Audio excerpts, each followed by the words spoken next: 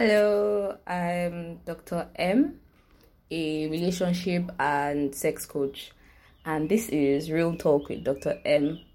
I want to say to everybody who listened to the last episode, I am so thankful for all the love that I received on that episode, and thank you just so much for loving the story and loving Ada. I got a lot of people that were asking about her, about Ada and stuff. I'm so grateful for the love on that particular episode. And so today's episode is going to be what is under the scum. And yes, that's the title, because we hear people saying men are scum, women are scum, and I just really want us to pursue the concept of something being scum, and what exactly is under there, maybe what motivates people to be scum. So that's what we're going to talk about today. So I made a post earlier this week about how men are socialized to believe that all they are responsible for is providing financially. And I remember that it was under this quote from Dr. Alexander Solomon that I'm going to read now. She said, "Our culture has taught us that a man is only as valuable as his ability to provide. We must expand our definition of provider beyond income. So, provider of comfort, provider of laughter, provider of validation, provider of pleasure." And what struck me was the fact that this quote was coming from someone who lives in America. We usually like to think that it's a Nigerian thing or it's an African thing that men are expected to provide, but it's a worldwide phenomenon, and I think that it just has endured because of how things were structured in the past, and they've just been passed along from generation to generation to continue like that. But you see, what scares me about this particular concept is the attachment of worth to finance. And so a lot of times men feel useless or suppressed if life puts them in a situation where they aren't financially superior to the women. And so you can ask a man if he would want to be in a situation where his wife was richer than him, and immediately you see them, like you hear them chuckle and they just laugh and they just tell you that that's how disrespect starts, or they will not have control over the woman if she has more money than them, or just things like that. Then it's just so scary and so bothersome. And at the same time, you have women also conditioned under this same situation. So a woman who thinks of a man she's richer than, she's probably thinking, I don't particularly want him to be richer than me because I don't want him to depend on me. It is his job to provide for me. Or when like your mothers call and then they're like, don't do too much, or don't pay for more than you should do, before they will start making you do it. And I think it also goes along the same line of how men don't want to do chores in the house because they think that they are going to spoil their wives if they keep doing it. And this conditioning, these things have endured over such a long time that we like to think that maybe we are modern and these things aren't existing anymore, but still they are. And I actually have a friend who usually would say that if, like, when she prays to be a millionaire, that she prays that her husband has a few thousands more than her in millions. And I'm like, why can't you pray for your own money? Why do you have to pray it in relation to someone else's money? And then she will tell me the homes where the wives are richer are not, they don't last long, they are not happy. And then it's so worrisome, because I'm like, life doesn't particularly respect these things that we are conditioned by. Life happens the way it should, and it doesn't care. And so we're so deeply conditioned that we don't even realize how much love and peace and growth that we are missing out on by just believing these things and actually trying to live them out in our lives. And so I wanted to illustrate using a story that my mom shared with me last year.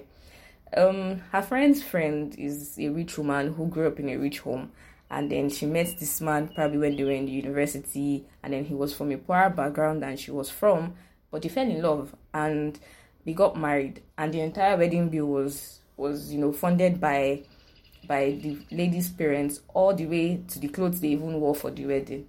And so I think after that, they were able to help the man, get on his feet, get a stable job. And in my mom's description of this particular woman, like, she's even in old age, when she met her, like, she's a really, really beautiful woman. Talk more of when she was younger. And so along the line, things started to pick up for the man. And then he started dating his secretary. He married his secretary. And then started dating another lady, then married her. And I'm sure at this point, you're probably thinking men are scum. And older people would be thinking, these men, that's how they're always behaving.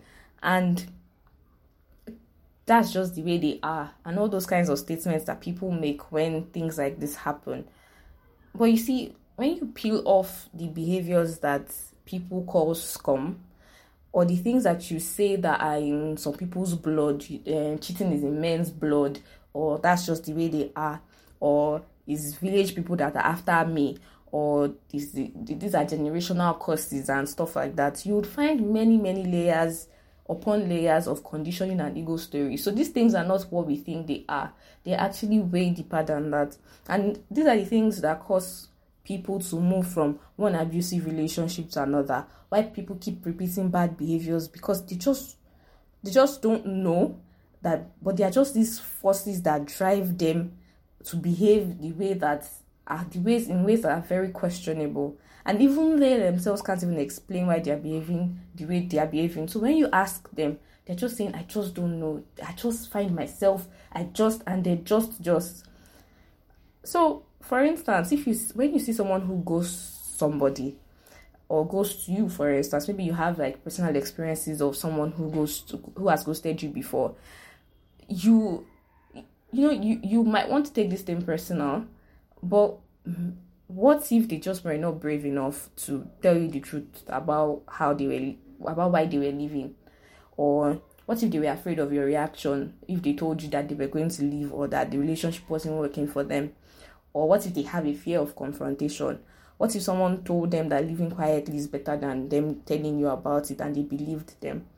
But our ego by design will take things personally, and so you'll be busy thinking it's your fault, and you'll be calculating what you did wrong, whereas it's not even about you in the first place.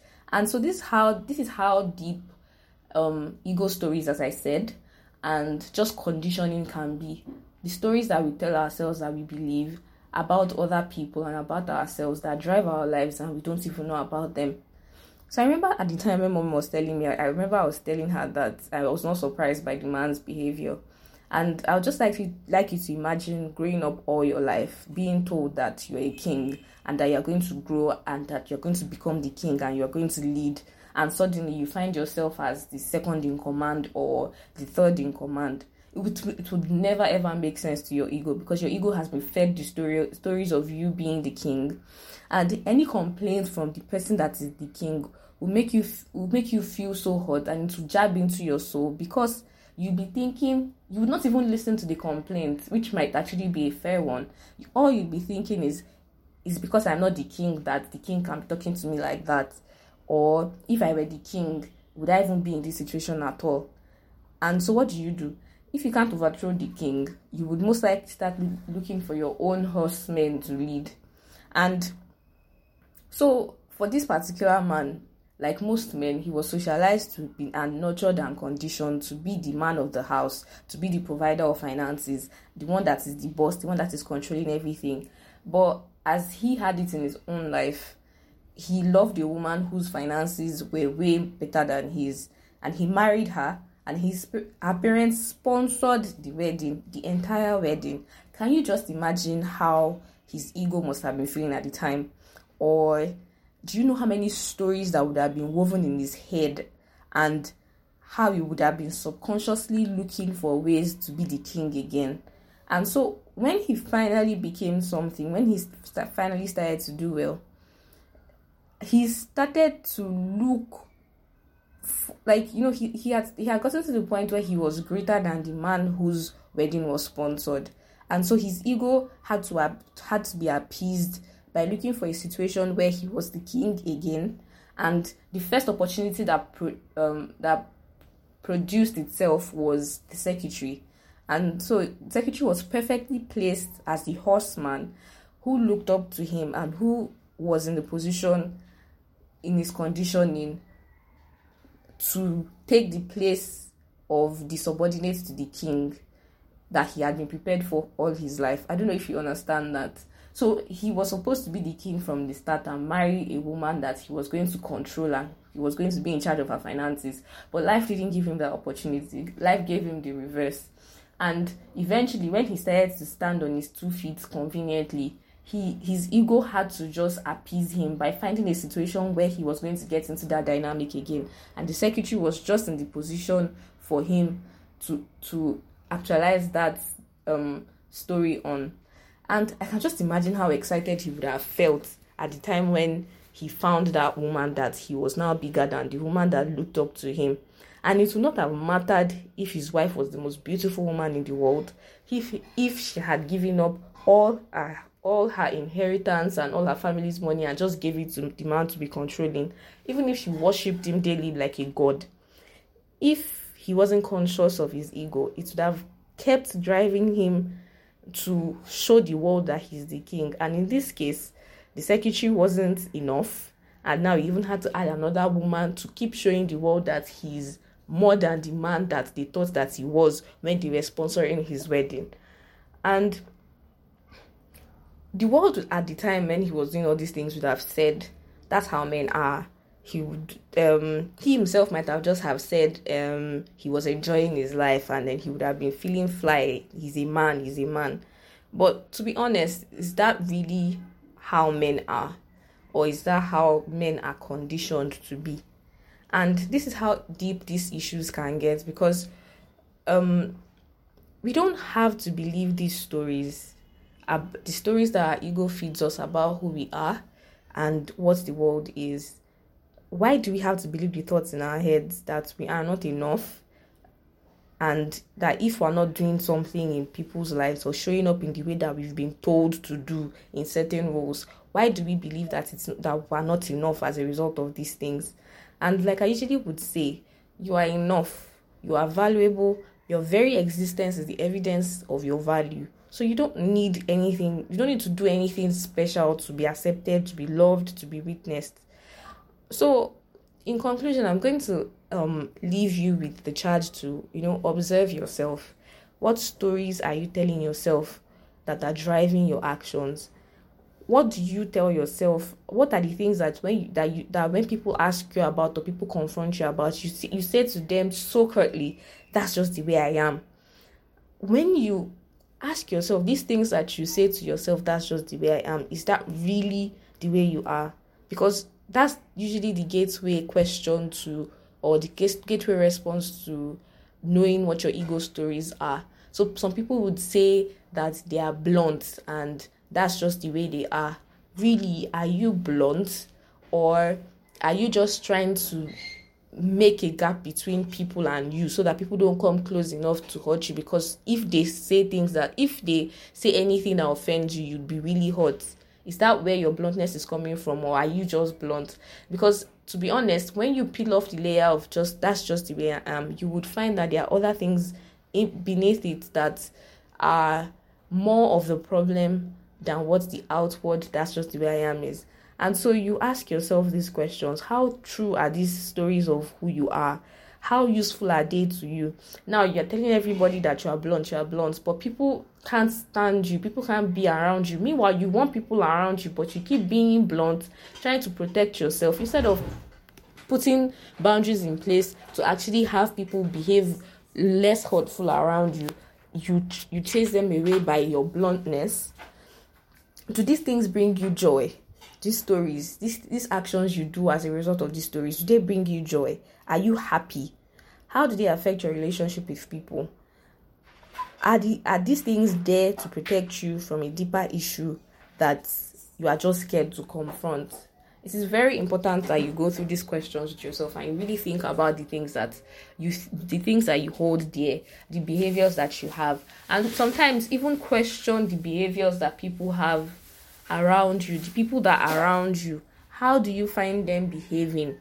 And how can you look deeper in, look at the deeper layer of the things that you want to accuse them of and find the real core reasons that they might be acting the way they are acting. And so that's what I really mean by looking beneath the scum. And so I just want you to think about these things. This is a way chiller episode than the last episode. I think that the weather today is like really calm. So I'm really chill about today. I just want us to really, really think about these things, because these things happen and people just dismiss them as that's just the way things should be, or that's just the way things are. And a lot of times I'm like, no, they don't have to be this way. And so thank you so much for listening to this particular episode. Till we do this again next week, I am Dr. M. And don't forget to leave me a comment. I really love to hear your feedback. And don't forget to follow me on Instagram and Twitter and Facebook at Sex Talk with Dr. M. And share this everywhere. Share it on Instagram, on WhatsApp, with your friends, and have these discussions amongst your own circle and see how you feel about it. So, until I see you next week again, bye. Thank you so much for listening.